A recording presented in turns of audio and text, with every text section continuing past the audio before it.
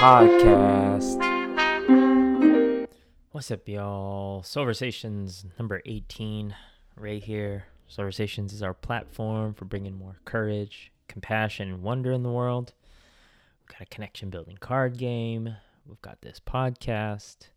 And it's really about, I think just highlighting and showing how y'all can build this more in your life and have this opportunity to connect with people on a more intimate or deeper level is very readily available to all of us just through the practice of really holding space with each other, and by holding space, meaning, just listening and connecting and being interested in where someone is at within their just mind, their mood that day, and just staying present with it and having curiosity to learn more about that. And so, yeah, today's episode is somebody that I've been able to do that with for about 15 years now, Mr. Brian Chu. And so, Chewy, as I call him, is a old friend. We go back to UC Irvine days, and we first met when we were playing flag football against each other. We were in opposing fraternities, and I didn't know Chewy, but we played against each other, and we actually kind of introduced each other when we were both flying back one day from Irvine home to the Bay Area, and I just saw him in the waiting area, and then just said what's up to him, and then we kind of said hi to each other, and then it was our first time connecting, and then later we would come to meet in the SPOT program, which is like an orientation program at UCI, which is to like welcome all the incoming freshmen. But it's so much more than that. It's a community. It's a lot of what EX has built and what's helped build Silversations, and it was all about like welcoming people. There was like diversity training, a lot of cool aspects within it, which was like discussion group families. So you would be grouped in with certain people that had done the program before, and you would connect and learn from them. There'd be weekly meetings, like everybody's affiliations you didn't know, so everybody came just as the person, so you didn't know if they returned, if they were affiliated, what they did on campus, just that they were this person. And then the childlike wonder in that aspect of the program. And we would spend summers, just the 115 of us that were on staff, just really getting tight and all prepping to welcome incoming freshmen, where we'd stay in a dorm with them over the weekend. And we'd name the dorm, we'd do hall chants, we'd play pranks, just like the whole experience. It was really like a camp experience, but like a mentorship program, and it really exercised a lot of those, I think the feelings of inclusion, diversity, as I was saying, and open-mindedness, and holding space, and welcoming people in. And so me and Chewy were able to do that program together, and got super tight within that. And he's just always been one of my close friends, with us both growing up in the Bay Area, and on to the ventures that he's been. We've been to a ton of festivals together. So there's been a lot of iterations of myself that he's been such a big part of. And so, this conversation is, I think, it's a little bit different from some of the other Silversations in that I think the vibration sometimes of what me and Chewy are on, there's almost like this teammate aspect, or this teammate vibe, and we're really in it and kind of going back in it. And so, and Chewy's like a coach, everybody calls him Coach Chewy. So he's like through and through a coach. You can catch that in his mindset. And so, we catch up on life and obviously everything that's going on. And as we're both getting older, we're both 38 now. So to just kind of discuss and catch up with each other. So, this is my friend, somebody who's mentored me, someone who's shaped my life very much, somebody I look up to. This is Mr. Brian Chu. Check it out, y'all. Yeah, we definitely know how to ride the tiger. Yeah, so we're riding the tiger. That. Yeah. So to start, I always let people know why would love to have them, or why I want to have them on Silversations, because, you know, for me, it's a very personal experience. There's a lot of healing for me. It's a profound experience for me. It makes me feel more connected to the world, to my own life. And so, you specifically, you are somebody who I feel like we have similar backgrounds, growing up in the Bay Area, going to school at UCI. And then I've always just, you know, admired when we get to the talks of what life is about. I think at that core piece of what we believe life is about, or at least what we're pursuing in our life, or that kind of understanding of truth and purpose. Me and you have always shared that and always had amazing conversations, and it just gets to the heart of it when we talk. In addition to the love for the Bay Area sports, you know, and just the camaraderie and the brotherhood that we've shared over, you know, it's what, 16 years now. And it's been a long time, you know, and just to have followed your journey and where you've gone from our experience at UCI to SPOP, to you traveling abroad, working at Wells Fargo, being a basketball coach, being an assistant coach with you, you know, like all the music festivals, all the experiences, to you making the move back home, to your experience being a coach back at home, and kind of going through your journey as a coach, and then now ultimately being an athletic director. It's pretty cool. It's pretty cool to see an old friend become all those things and be all those things, but just be Chewy. You know, when we connect, it's such a timeless feeling. Like, you know, for people, when you have timeless friends, or when you have friends that time is not what creates the context of your relationship, right? It's the idea that you're connected with that person, and there's an understanding, there's core beliefs that are the same. And so regardless of what happens over time or what those experiences are, when we get together, we just like settle right back into that place of, yo, Chewy, you know? So I really appreciate that. So you're at my soul, man. So what better way to do for someone to do Silversations than someone that's there.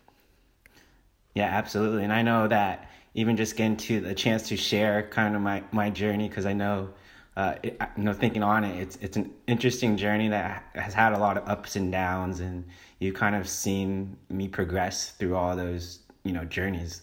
And, you know, I know that I'm going to learn a lot just from being able to share this with you and kind of share this with other people and sharing my story.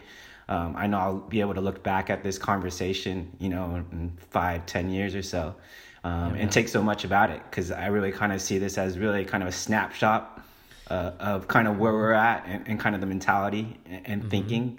And I know that being able to listen to this again, and even share this specifically with my parents too, because I think they'll learn more about me as a person. Through kind of me sharing the journey. So I actually look really forward to these kind of conversations, to be completely honest.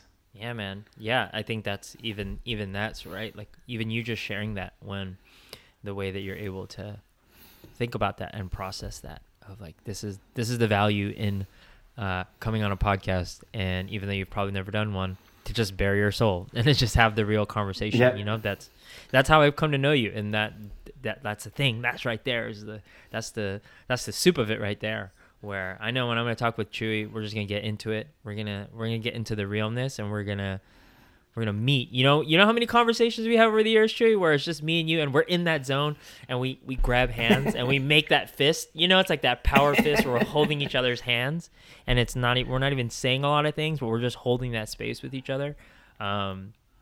That's like something, you know, if you're listening, like, when you're just sharing like a moment with somebody, and it's you're just connected through this like life force and this understanding. I know me and Chewy would just have this like power grab hand thing, and just like nod at each other and just be like, yes, and that confirmation. It's a powerful thing. So I'm trying to explain it, but it's very visceral. Like, I can feel that in my soul when I talk about that. So yeah, man. Absolutely. Yeah. So let's just see. Obviously, you know, last time I saw you was when I visited the Bay. I think it was back in September for my mom's birthday. I came Mm-hmm. home. So even that, it's been a while since we chatted. 4 months. Like, Yep. just how are you doing? Where are you at these days? You know, I'm getting to that space where, you know, it's kind of go time for me specifically as an athletic director. You know, I've really spent these last 4 months, you know, really since kind of the beginning of the school year, really focused as a teacher and kind of adapting to the new learning environment, while I'm kind of balancing my athletic director role. I mean, it's kind of a crazy time for me specifically because, you know, I teach and I'm an athletic director at a school of 1,100 students. So that's a big community. Yeah. And, you know, with the pandemic going on and kind of staying in tune with kind of what's going on with the virus in the county and kind of trying to predict a little bit and kind of balance, you know, kind of the student community a little bit. And I've really kind of tried to be, you know, very positive and hopeful for the student community, but also at the same time.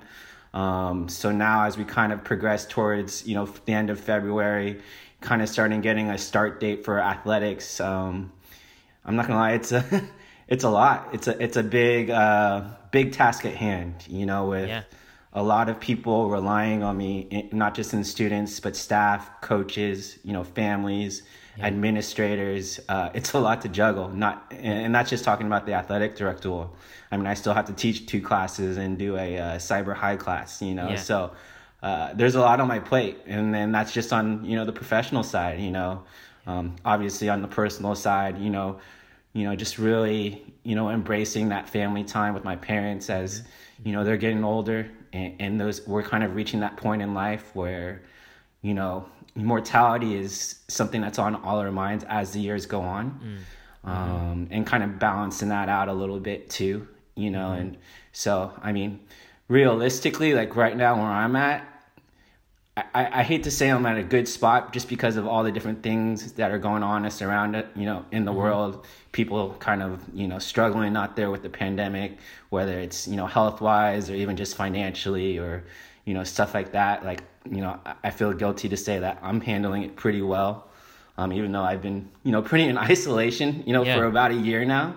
You know, realistically, like, you know, seeing you in September, you're probably the only friend I've really actually seen, you know, face to face in an entire year, you know, and that's weird. But for me personally, like, I'm handling it pretty easy, which I don't know if that's a good thing or a bad thing, because it's like, shouldn't I have more of a need to like kind of see more people? But, you know, for me personally, you know, seeing my parents is kind of good enough for me right now. So it's kind of a weird spot where trying to balance it all, you know, as best I can. Yeah, it makes sense. I mean, if I'm just hearing you right, you know, the idea of mortality, that's something, you know, with my birthday a couple of weeks ago, talking with my brother and my sister and just kind of catching up about our dad. And that idea of mortality, right? I think as we get older, we just realize the world is not, you know, there is the idea of like our purpose and the things that we want to do in this world, but just growing in that awareness as we grow older and become more aware of the world at large, and especially if we're trying to make a difference in students' lives and in the work that we're doing, and then how that all comes back into play especially when you're spending time with your parents, the people that, you know, I know are super influential to you, and you have friendships with them and you have such a close relationship with them that, you know, I think that makes all the sense in the world, because it's very clear, like, you have your priorities of what's important to you. And I don't think that's weird. I think if anything, that's knowing yourself and being in a really blessed spot, and that's awesome. Yeah, I think that 2020 really taught me that, or I think the biggest takeaway from 2020 is nothing is guaranteed. Who would have thought, you know, for most of the year, schools would shut down, you know, we'd be in a pandemic for most of the year. You know, and I think going into this new decade, you know, I think I'm starting to come to the realization that by the end of this decade, I'm going to go through some major life changes. Just kind of understanding, you know, kind of my parents' age. You know, I think, you know, this is going to be a new decade for me where I'm going to go through some life changes. And I don't know, I guess I'm pretty reflective and, analytical at the same time, where I kind of do my best to prepare myself for those thoughts and kind of come to peace with those kind of things. So,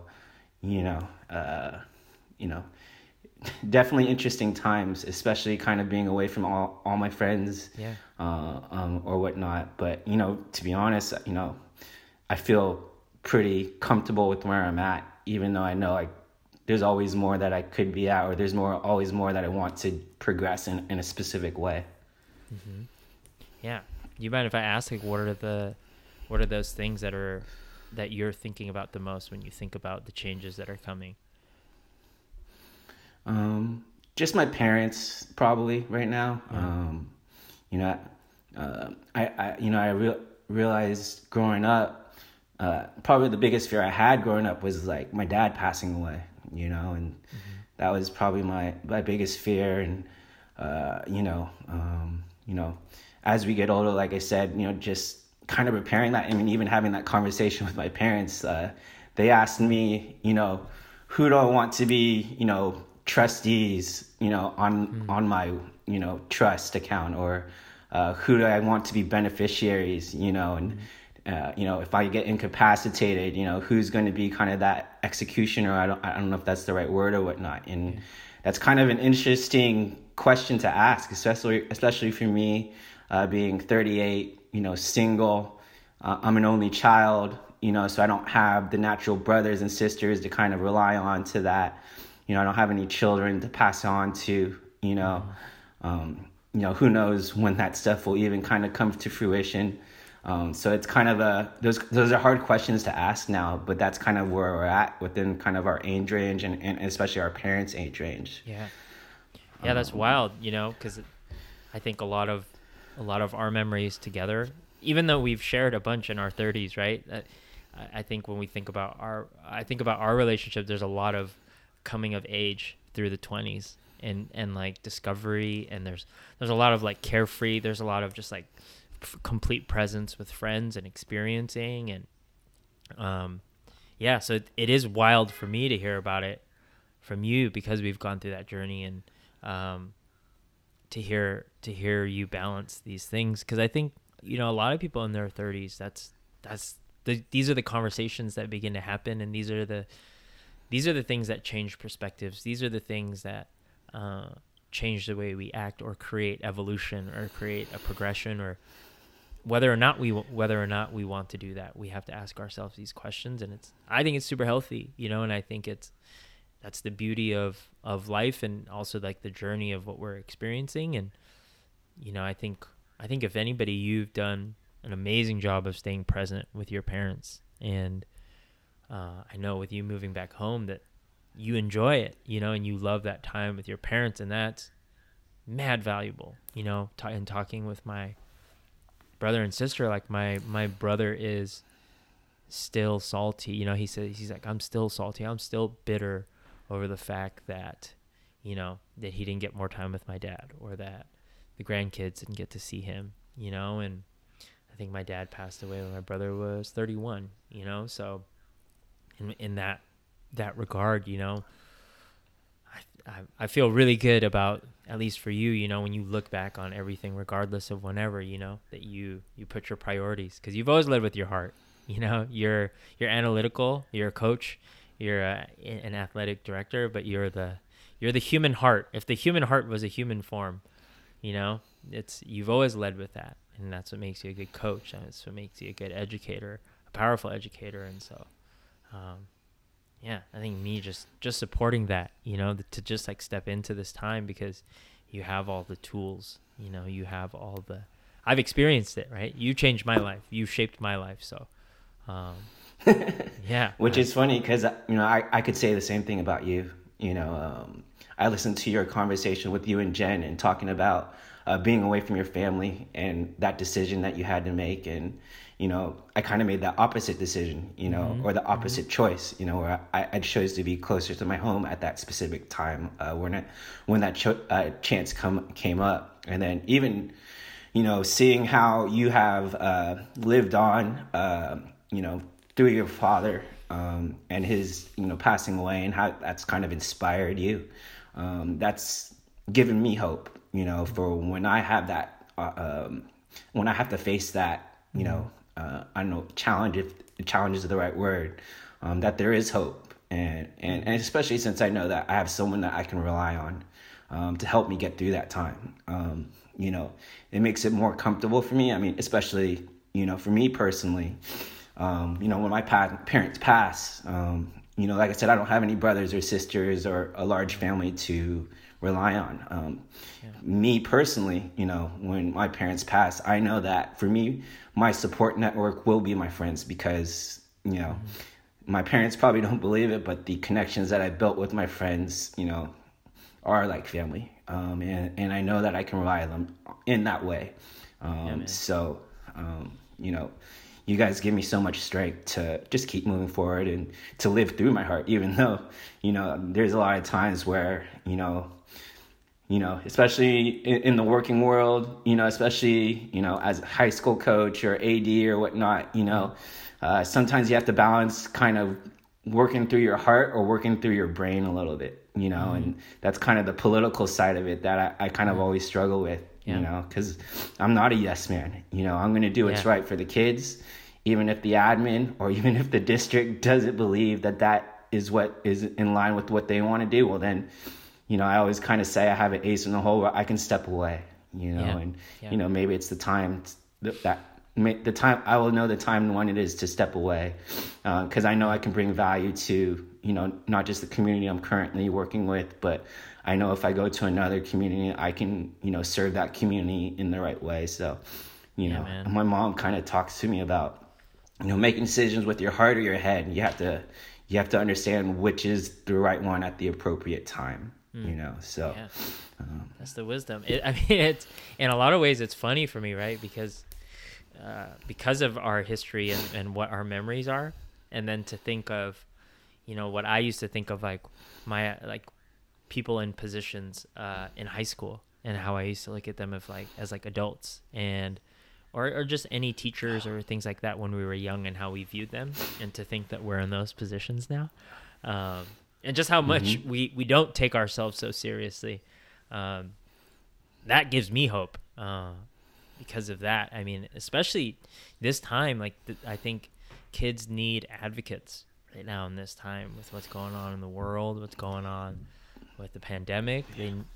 We need compassion. We need compassionate educators. We need compassionate leaders, and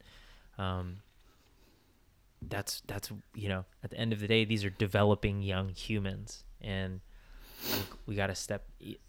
It's hard. I don't blame anybody, because we're all going through our own shit. We're all sorting through our own shit. We're all facing ourselves in the mirror in a way that we've never faced ourselves, But for me, having educators like that, the educators that will center students and center that need, that right there. That's the sauce. That's the magic sauce, and that's essentially, I think, what will make you effective in any community, right? It doesn't have to be as an athletic director, and I think that's amazing too. That's another, you never set out to be an athletic director, and I remember you going through the process of oh, you're like, oh crap moment of can I be an athletic director? Can I handle this? And you have, man, you've taken on the biggest challenges. You've taken on some big professional life challenges where I know just by talking to you in your mind, you were like, I don't know if this is if I'm qualified or if I have the skills. And I feel like we've had those conversations, and,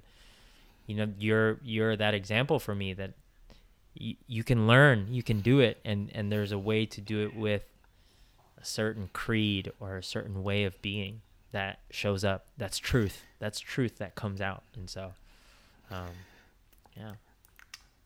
Yeah, I mean, I'm definitely a person that it's kind of trial by error, that learns by experience. And that's why I feel like my coaching journey and my journey as a teacher and as an athletic director is so unique, because I didn't have any experience in any of this. I wasn't like some big time high school athlete that played college or anything like that. Yeah. My first coaching job, I mean, who knows if I knew what I was doing, I mean, we almost got shut out. I don't think I got shut out. I think I at least scored one basket. Did you get shut out when you coached the team? Oh man, yeah. Let me tell Let's start. So I was helping. I didn't know Chewy you could out. get shut out as a basketball coach, to be honest. Yeah, well, I had done some like assistant coaching back in the Bay Area, but for like a 6th grade team and an 8th grade team. And then Chewy was a head coach of, were they a JV team or a Froshsoft team? JV Saddleback High School, or they were JV high school team, and Chewy got called into Wells Fargo to work. I think that was it. Wells Fargo that called you in, or Chewy I had to work that weekend. Chewy was like, I gotta work. Can you coach the team today? And I just remember being like, oh my gosh, Chewy, I've been to a few practices. I don't know how to coach. I don't know your playbook. And I knew a couple plays. And it was, I think it was, we went to Mission Viejo.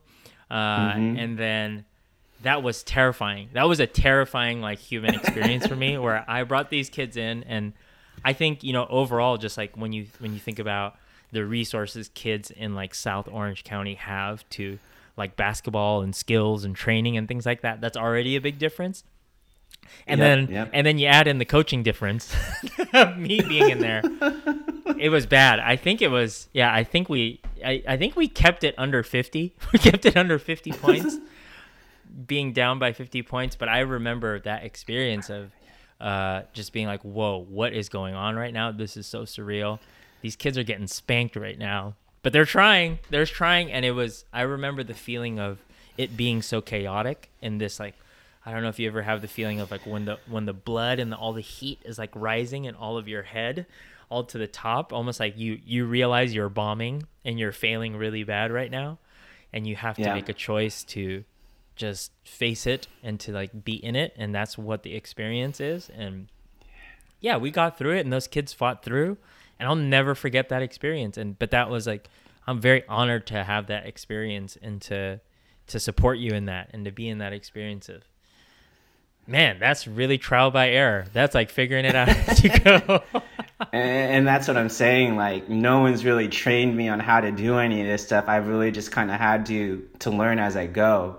And I've definitely experienced bumps in the road, as I go, even though I have the most genuine intentions of why I want to be a coach and how I coach, I've definitely experienced, I guess you could say, rejection, at certain parts, within my coaching experience, whether it was that first coaching job. And actually, I didn't even get to finish that season. I got kind of, I wouldn't say fired, but they kind of released me from that coaching job, 3 or 4 games into the season. Actually, after I got my first win as a coach, I got released from that job, and that was pretty devastating for me personally. Like, I shed tears about it.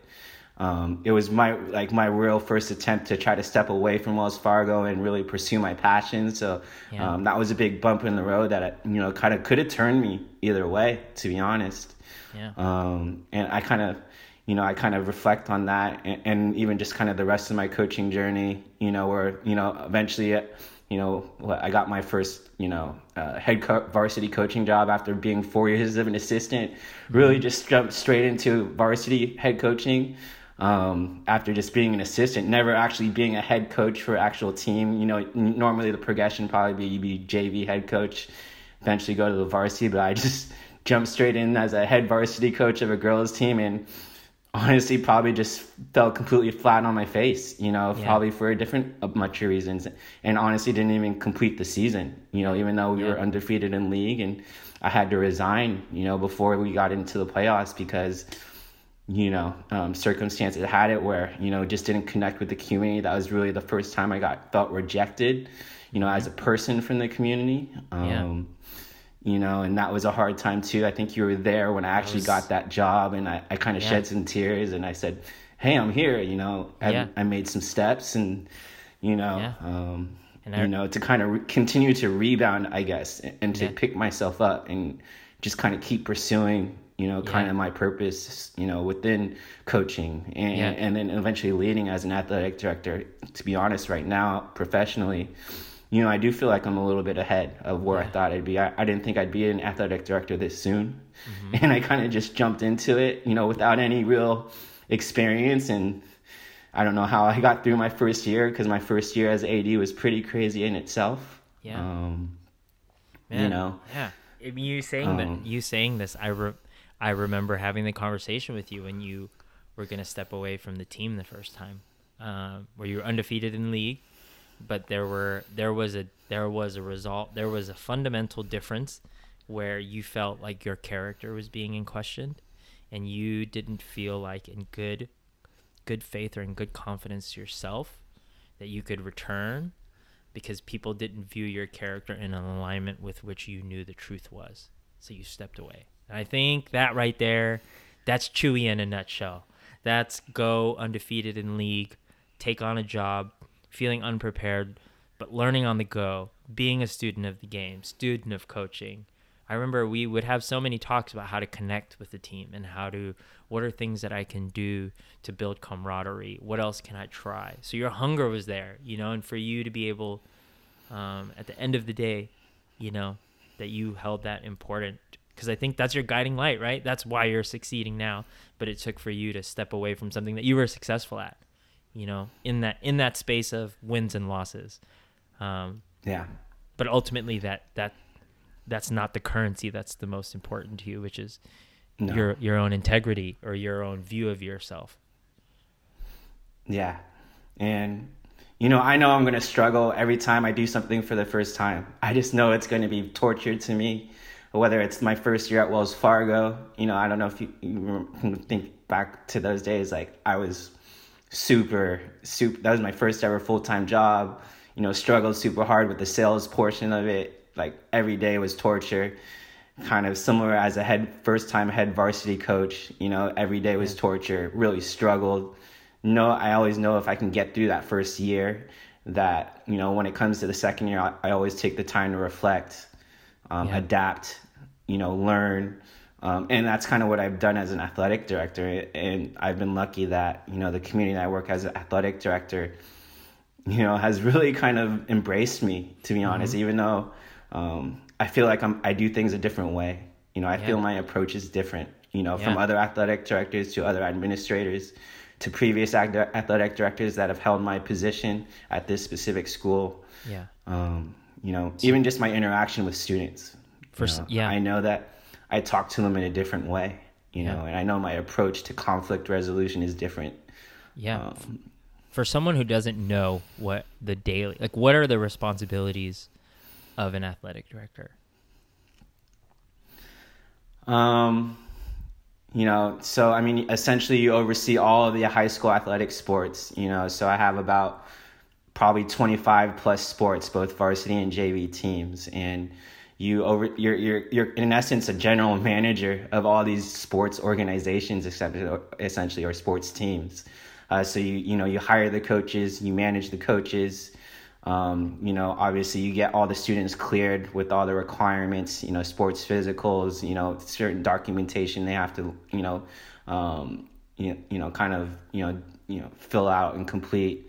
You run the athletic home games, right? You're a representative of this school at, athletic director meetings. You're basically kind of the liaison to the whole entire community, whether it's the admin team, the teaching staff, the student community, their families. Even for me, I also have to do a certain amount of kind of look at the financial aspects of the teams, make sure they're all kind of within budget, come up with fundraising ideas, and for me personally, like some of my top priorities is creating a culture, right? Creating the right kind of culture with the students that they want to be a part of, but even more specifically with the coaches. Within my first year, I feel I pride myself on the relationships that I have with my coaches, because I know how important they are. I know that their interaction with the students is very valuable, being a coach myself. And I know that, the more connected I am with my coaches, and the more that they, I guess, buy into my philosophy of what I try to preach, or not preach, but try to, cultivate, I think is a better word. Oh, sorry. Go ahead. Go ahead. What have you learned about culture in your time being an athletic director? It really does. It really does depend on the person. Like for me personally, like I don't have an ego. So I'm not an athletic director because I'm trying to be the best athletic director. I'm trying to win all these games, and I'm not trying to reward myself or make myself feel better because I'm an athletic director. I that word of service that I've learned so much from our community. I take that to the heart. I always talk about, I'm here to serve the community. I'm here to serve the students. Like, that's my priority. I'm actually a person that's not comfortable with attention or even comfortable with praise or compliments. Like, it makes me uncomfortable to hear good things talk about myself, even though that might be weird to say. Like, that's just kind of who I am, Can I actually push on that, Trey, or can we not push on that? Yeah. Can we explore that? Why do you think? Why do you think that receiving compliments is difficult for you? I think because I like to take an underdog mentality about myself, and I like to have that chip on my shoulder. And if I continue to praise myself or receive this kind of praise, it almost kind of, I don't know. It just makes me feel uncomfortable, and I don't like to feel settled. I won't continue to push if I believe into that stuff. And probably a little bit. I think personally I do accept who I am, but I know I need to continue to strive for more. Just naturally, So that's why I don't know how to react when people say good things about me. Although probably in the moment or later on when I'm by myself and I really kind of get the chance to think about it, I might even shed some tears. Like I probably shed a lot of tears on my own by myself. Yeah. That's interesting. Yeah. Well, because then this leads just into a whole different thing, because just in my experience of you, right, which is, just in our friendship and over the years where, right, it's interesting because that's such a defining, the underdog, lead with the heart, the spirit of service. That's you to a T, and that's the grit, and that's the perseverance, and that's the resilience that you live with. But even just as your friend, right, just as your friend, not even like, there's like this whole other aspect of like, damn it, why doesn't Chewy see it? Like, or like Chewy's got to take it. Like there's I don't know the answer, right? But I know as your friend, right? And I'm glad we're having this conversation. We're having a conversation, right? Is that idea of like, just as your friend, this idea of, and obviously I don't want to tell you how to live your life, or that's not my thing, but I've always felt like, man, if Chewy could just receive it a little bit more, if he could just take that in and take that to heart, and not that it's like getting to his head, and not that it's gassing him up and it's building his ego or it's making you settle, but just that concept, because I know you have confidence, right? So I'm not talking about just I know that you have confidence and you have an understanding that you can do things, but it's almost like this, like if almost receiving to feel lightness, or to feel a little bit more light in your life or in the world, because you don't have to fight for that part. There's like certain things where you're not the underdog, I guess is what I want to say, right? Like maybe in certain situations and in the professional situations that you've put yourself in, you are the underdog and you're learning on the go. But there's other aspects of your life where you're a titan, right? And then there's other aspects where you're just good. You're good to go as it is. And it's funny because we play fantasy sports, right? Even in your personality and the way that you manage a team, right? There's this like constant grind and resilience, and it's like gritty, and you keep going and you make all these moves and you don't give up, right? And that's beautiful. And then, I guess, for me, it's just that space of like, man, I want Chewy. I hope you just take the time some days to just like sit back on your couch, put your arms out and be like, man, I'm doing amazing. I am that person, and I am somebody I love. I am somebody like, and we talk about, we've talked about dating over the years, and we've talked about that concept of, sometimes you don't feel as strong about what that place might be in your life getting older as we get older. And I'm like, damn it, Chewy, like you're a freaking catch, man. Like you and that's not even a question to me, right? But that piece is like, as a friend, where it's like, what can I do as a friend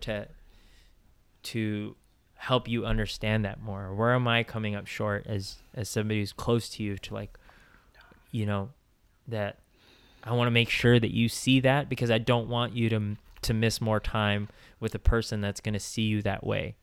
But also understanding, like, you need to be able to receive that so that person can give it to you, and that you can have that relationship and you can have that reciprocation.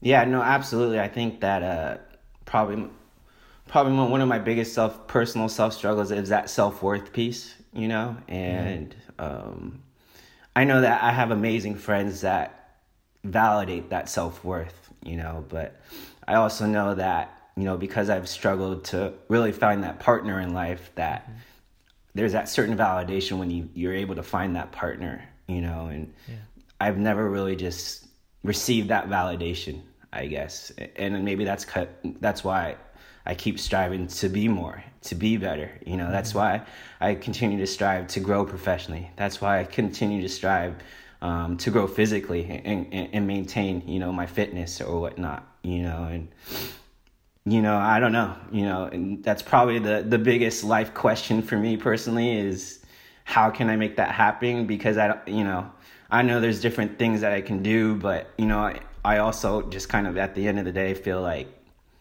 it's going to happen when it's going to happen. And, I'm not going to stress myself too much over it. I'm just going to continue to live life like I've been doing all my life, to be honest. And, I'm never going to give up, and even kind of, I know, specifically thinking about my parents, and I know they want me to find that life partner as well. I mean, my parents just had their 44th year wedding anniversary. And, I just kept congratulating them, to be honest, because, I just think that's such an accomplishment that I don't even know if I'll ever reach, to be completely honest. And they kept saying, why do you keep congratulating us and making a big deal out of it? And, and just in my eyes, I just appreciate that level of accomplishment for them. And, I try to let them know every time, like, hey, when you guys pass on, like, don't worry about me. Like, I have the drive to continue to live on and to continue to follow my dreams and pursue my passions and, to pursue those personal goals. I always talk about it as more of a personal goal, and, I'm not going to give up, but it's also something that I don't feel like I can force as well. Sure. So I will say that whenever I come home and then I either come by or we grab a bite, I always get to hear the tales of the dating scene with Chewy, and that's always fun. We go to downtown San Mateo and go eat somewhere and hear about it. So yeah, that online dating stuff just isn't for me. Just don't match with the right people or something. I don't know, but I guess my first can I take this girl to a festival? Is she open-minded like that? Is she open-minded like that? I'm telling you, that's you don't even have to go. That's one of the greatest barometers right there. Because going to a festival means so much. Can they get by without showering? Can they get by with like sleeping outside? Can they go hard in the paint? Can they keep going? Can they connect with people? Like, it's such a great It's more for me. It's just like, can you be open-minded to that kind of experience? To be completely honest, and even when we go to these festivals, I always, would love that opportunity to have that partner with me during that time, because it would just be such a different experience, because we've been to plenty of festivals, and had plenty of, good times, but I've never had that experience as a festival. Yeah. If you're listening, I hope you hear that. We're getting Chewy to a festival. Kind of as you're thinking about life and kind of putting this all together, right? And knowing that you are in that space and you are answering these questions. What does it look like for you, or what what is that experience for you to think about, actually place yourself in thinking about these things and moving forward in your future? Is it something that you just take it as it goes, or is it something you want to create the life that you want? How do you flow with life these days, or how do you view that?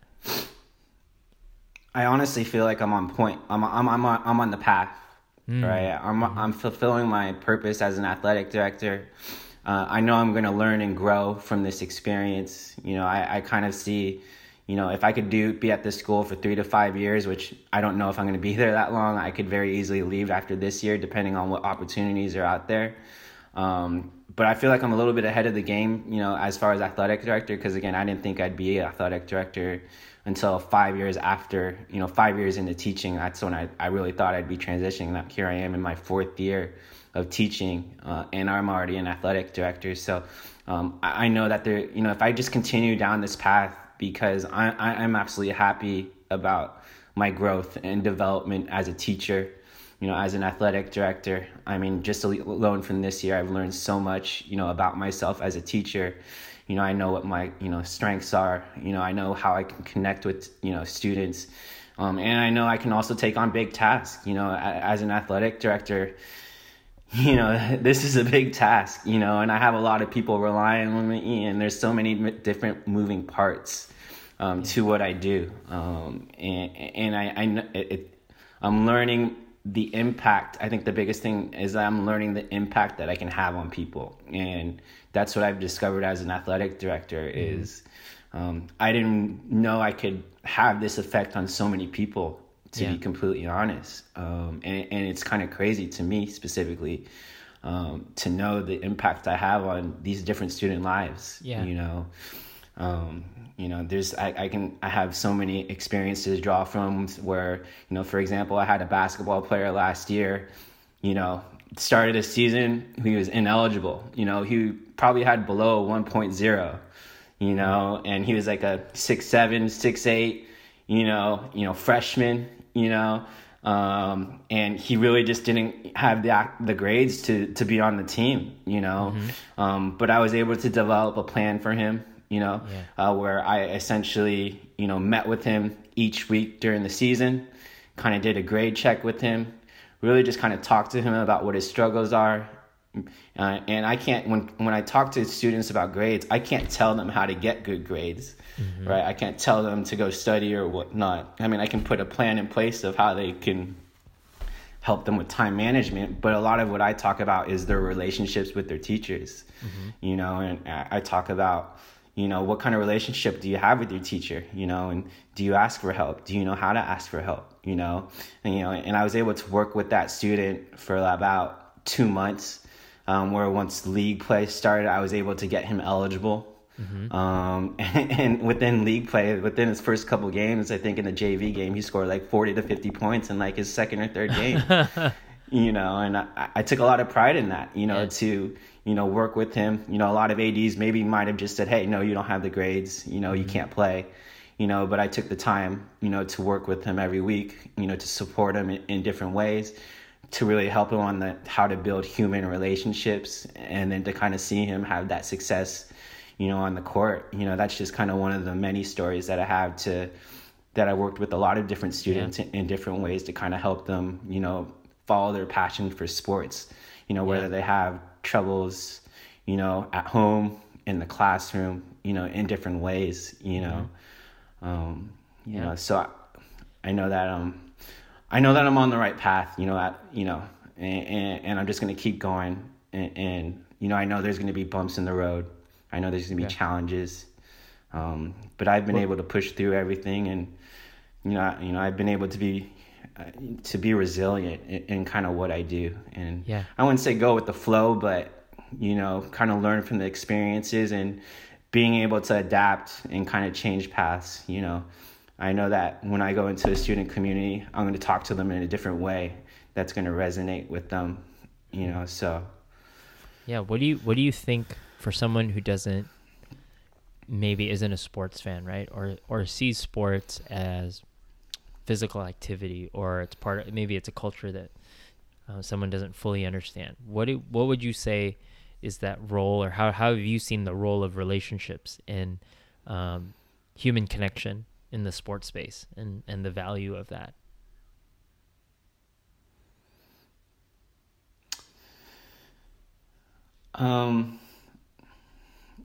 Well, I mean, I deal with a lot, even just as a PE teacher, I deal with a lot of students that have a high interest level in sports, and they have, there's some students that don't even have an interest level in sports, and that's kind of the balance of a PE teacher. Like, how do you bring them together so that they can, participate, and enjoy themselves and get something out of the class, and, a lot of times what I do is just, usually people that, or from, a lot of times when people don't have interest in sports is where, possibly because they're not good at it.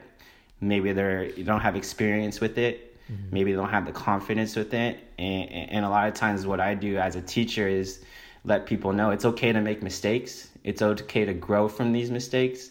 And it's okay to experience things in different ways. And it's okay to not be, at the same level as everyone else, I think for me as a teacher and athletic director, I really focused on trust, really accepting yourself as a person so that you can try new things, and experience those new things in a new way. And I also really, promote sharing, sharing your emotions, accepting your emotions, sharing your experiences, and especially if you can verbalize them.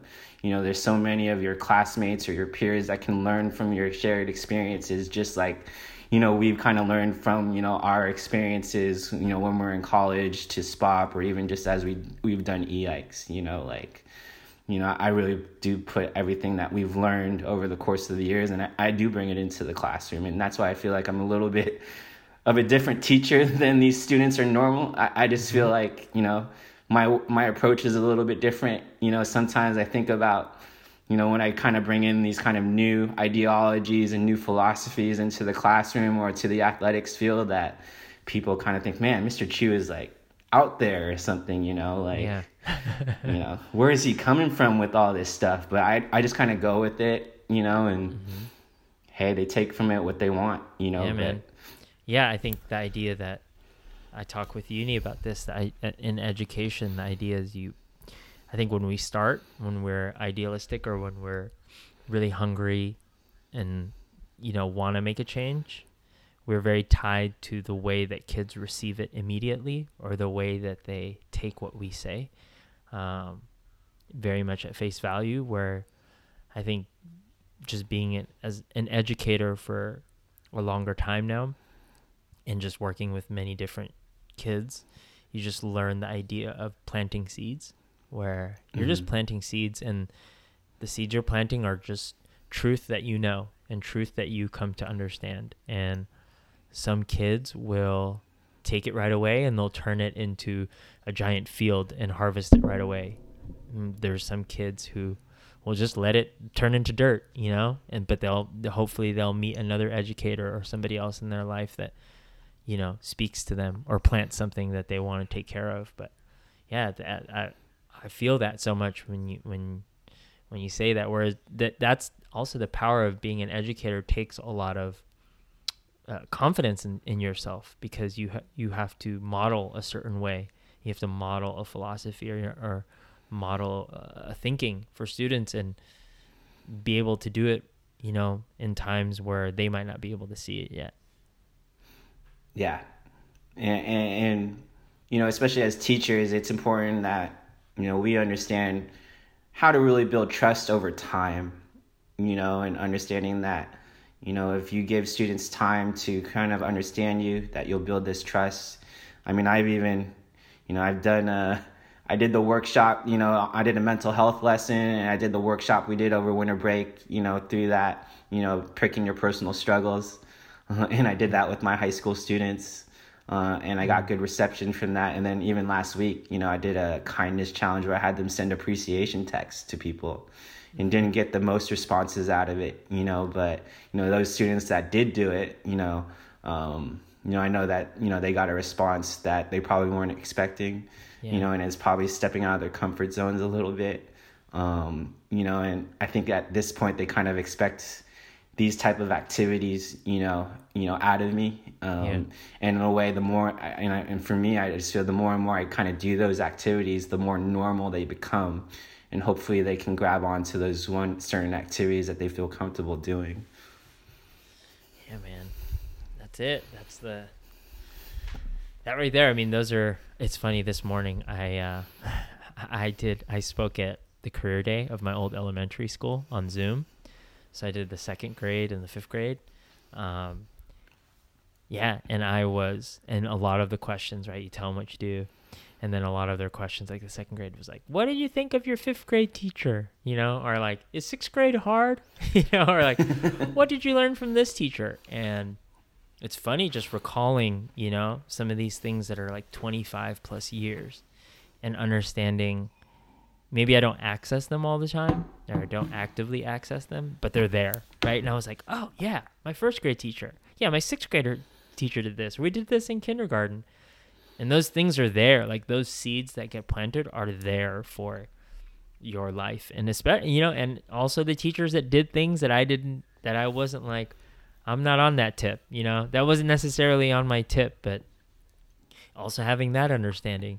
But those things are there, and I think it's important to have your own style like that. I love that you're doing that and you're going forward with that, because for me, I could pick those teachers out, 20 plus years later, and that's effect. I think they should, Mrs. Grubbs, Mrs. Botsford, Miss Erickson, Miss Serafian, Mrs. Metzger, like Miss Carroll. My freaking old art teacher, Mrs. Barton, was there. She was on one of the calls, and Mrs. Barton was like my art teacher from like 4th to 8th grade. And I'm like, that's nuts, like 24 years later, still here. And now she's teaching my niece and my nephew. And like, even that was such a learning experience. Like, whoa, that's a lifelong educator. That's someone who put their life into this vocation, into this service of giving kids the gift of art and their imagination and cultivating that. And like, for me, as an older person, that's actually such a beautiful way to live your life.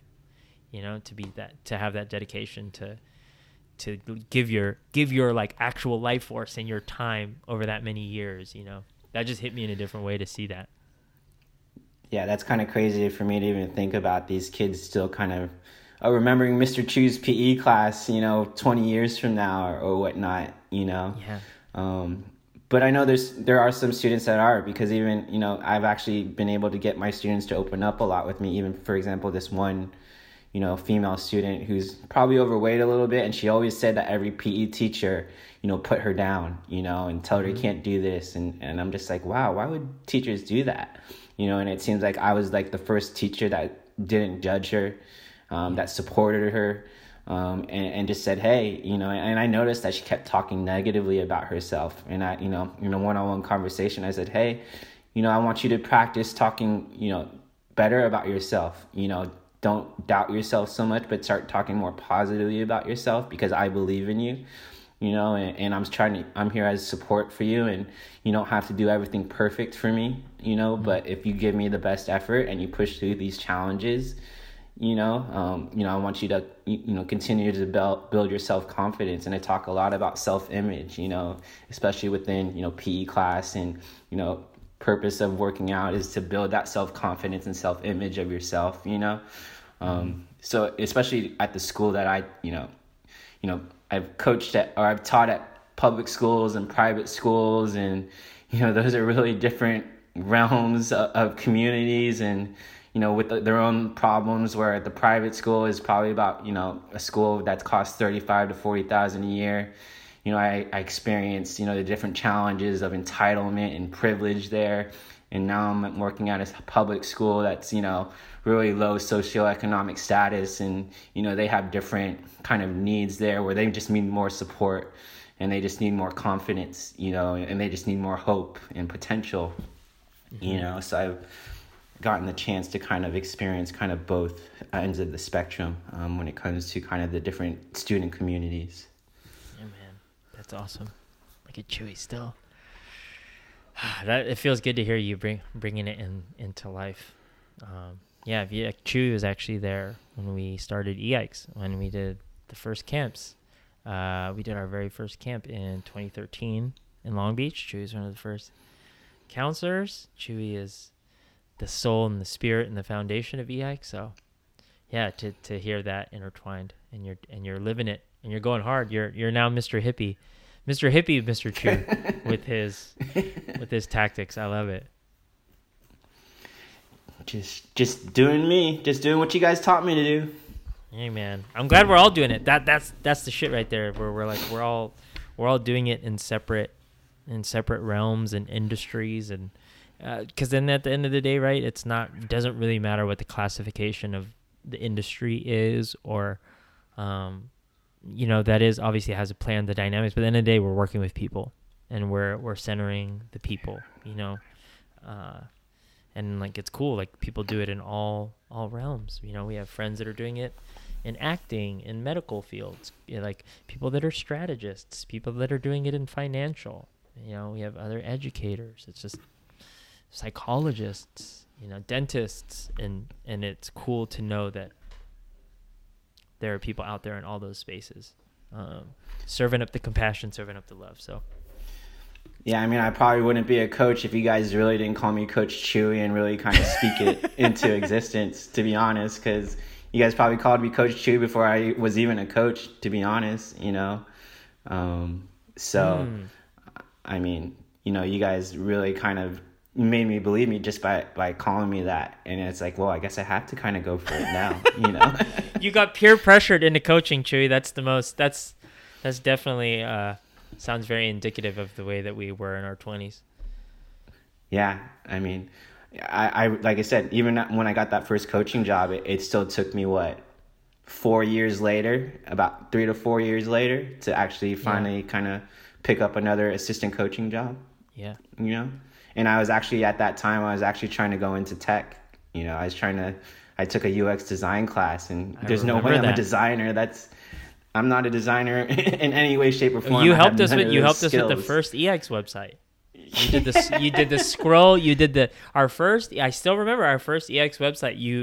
You were like, the one thing you were like, we can scroll down. This is parallax scrolling. And I was like, oh, and then I just remember the pictures would move as you scrolled down. I was like, this is the shit right here. We're going parallax scrolling, dude.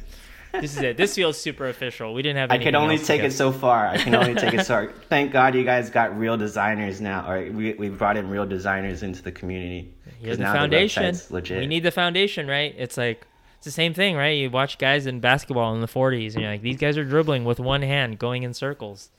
How are they shooting the ball? But you don't have Steph Curry and LeBron without the dudes in the 40s dribbling in a circle with one hand. So, yep. Big ups. All right, Chewy. How about some Silversations questions? Uh-oh. All right. Well, it's a couple. We'll just dive in. Let's get in here. I always struggle with the Wonder cards, to be honest.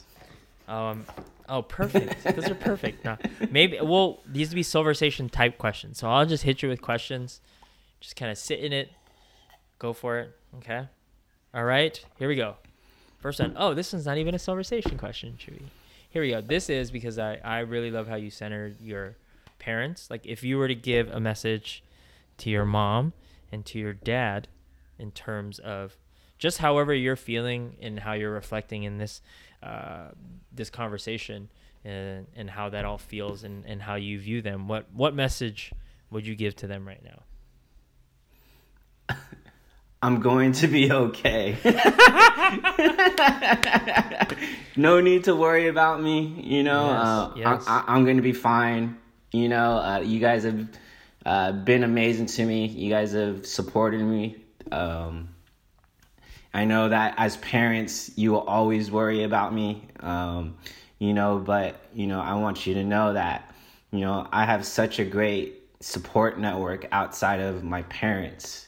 That is really kind of where I draw a lot of my strength, where I draw a lot of my passion and inspiration, that I'm always going to be okay.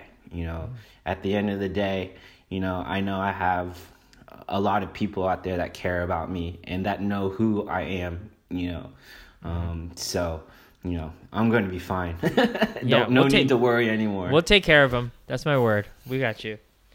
Yeah, you're always a great reason to come back to the Bay when I need an extra push. So, Yeah. yes, we got you. Who is someone from your past that you would want to revisit or reconnect with? Someone from my past. If I got to go back into my past, there's probably, a lot of high school friends, I was really close with in high school, that I kind of lost connection, as we kind of went on to college, and, they were kind of also kind of the first friends that really, gave me that support and self-confidence, Yeah. So there's a lot of friends that I probably lost touch with, through high school. Probably also, my brother, him passing away at, when I was so young.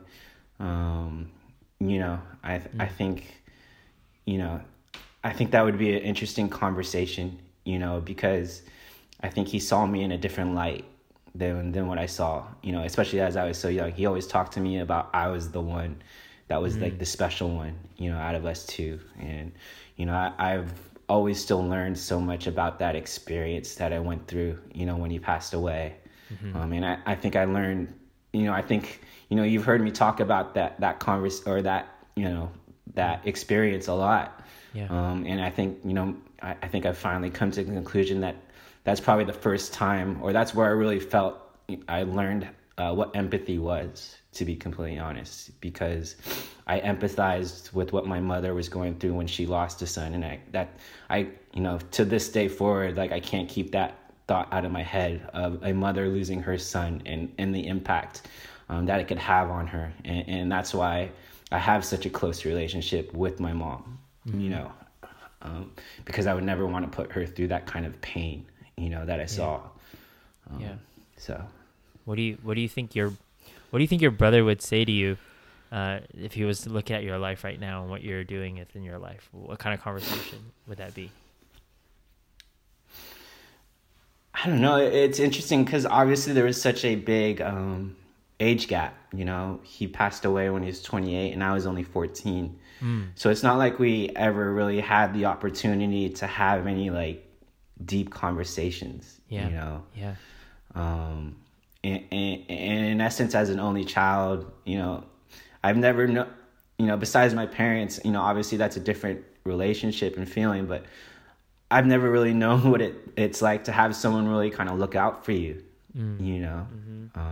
I've always been independent and kind of looked out for myself, even in, starting a fraternity, like I never had a big bro.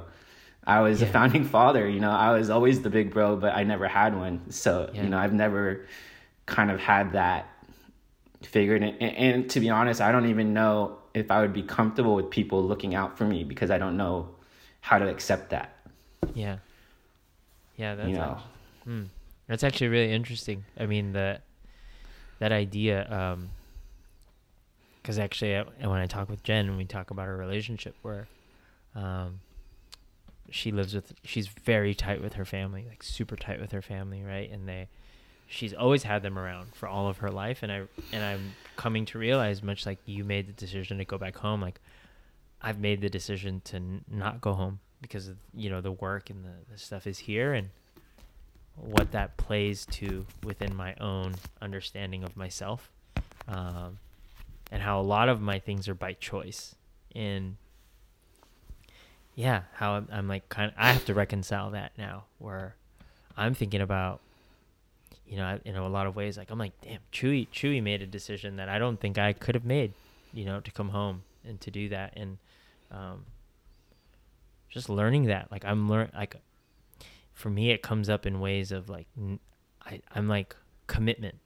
I'm so commitment averse in general, because this idea of like when you move, right, or like when you do things on your own and you're not afraid to like do something because, right, my family, no one's here to tell me what my place is or what my identity is. Like I'm free to make it and I'm free to do it. And I've been living that way, that yeah, now I'm adjusting to that and having to deal with the flip side of like, you know, when you're younger, it's great. You're just like, I'm doing this, I'm living life, purpose is great. And then as life kind of comes back in and you kind of you refocus, or you begin to center things that maybe you weren't as aware of in your younger years, that are like, oh, this is really important. These things like mortality, these things like family, these things of coming back to that.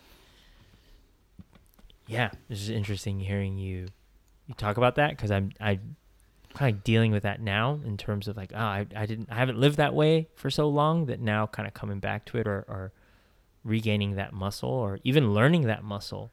For me, it's of commitment, and to not just center what it is that I'm feeling I need to do or I should be doing. It's a lot more difficult than I thought it would be. Mm-hmm. We're getting older. We're just yeah, man. All right, let's see here, Chewy. All right. Oh, where is that? Where is that one? Where did it go? Here we go. Describe yourself in 3 words. The first being a type of weather. The second, a type of transportation. The third, an emotion or feeling.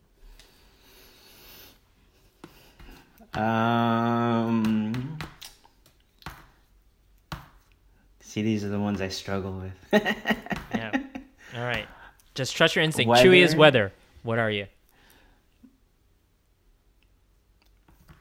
I was going to say I don't know. First thing that popped into my mind was a clear day, a sunset on a clear day. All right. You hear that, ladies? Sunset on a clear day. All right. Second type of transportation. Transportation. I'm gonna go, and I don't know why. I'm just gonna throw out whatever is the first thing that pops in my head. I'm gonna go with the Saturn, because I used to drive a Saturn, and it was Mr. Reliable, you know?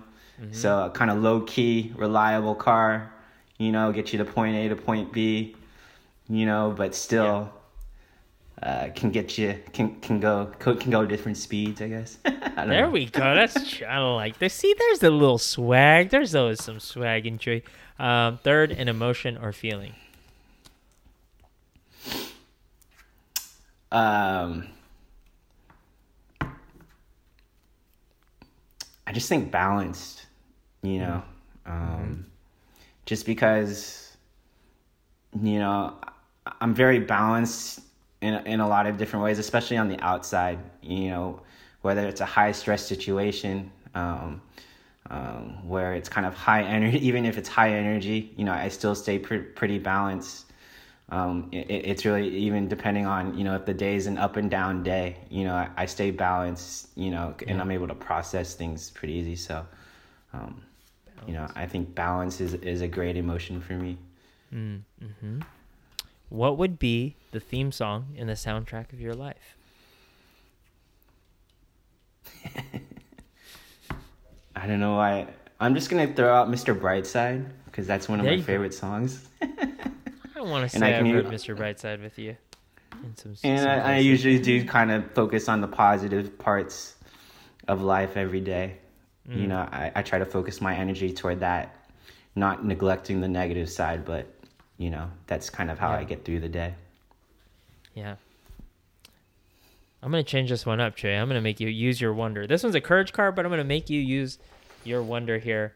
Instead of what are 3 things you really enjoy about yourself, what are 3 things that make Chewy such an eligible bachelor?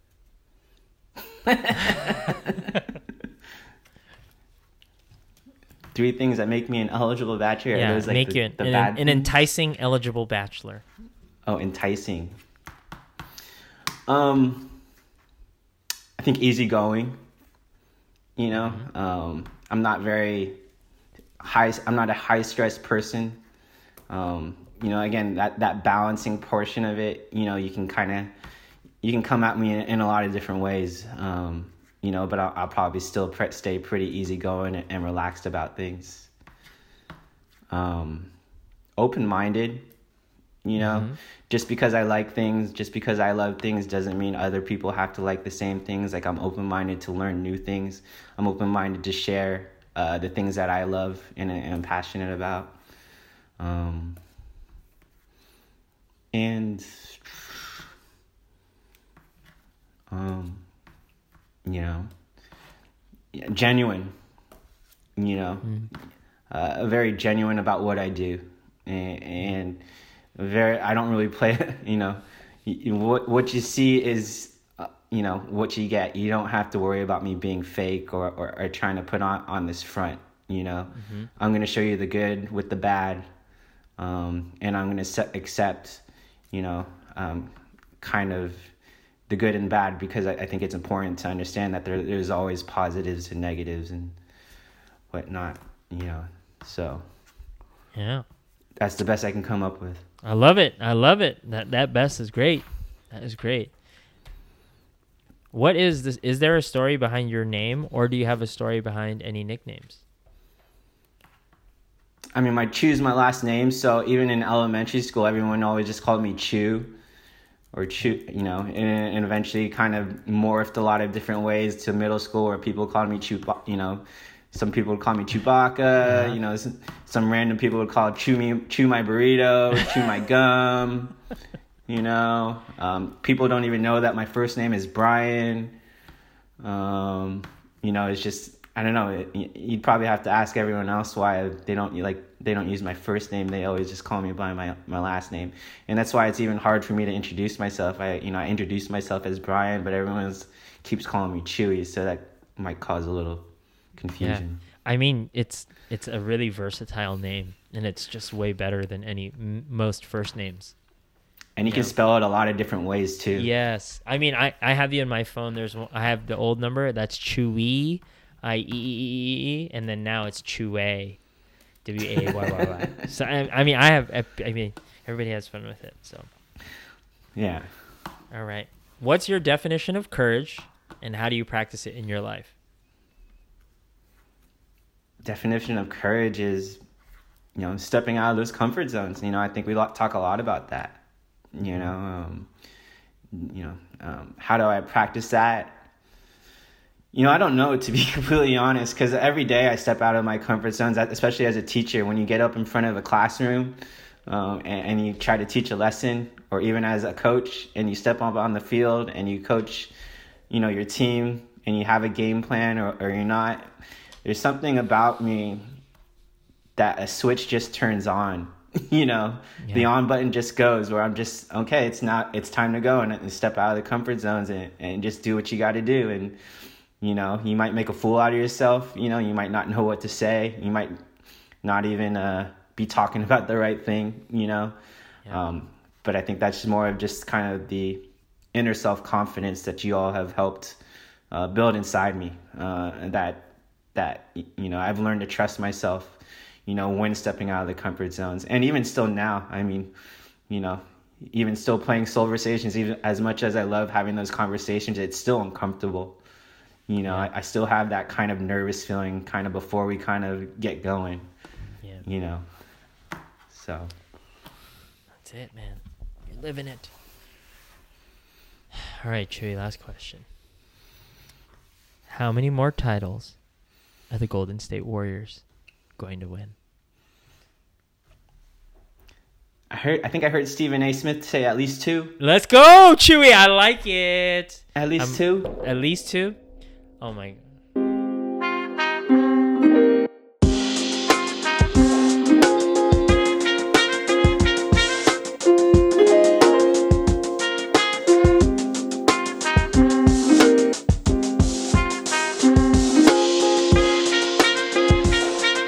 Soulversations, the podcast.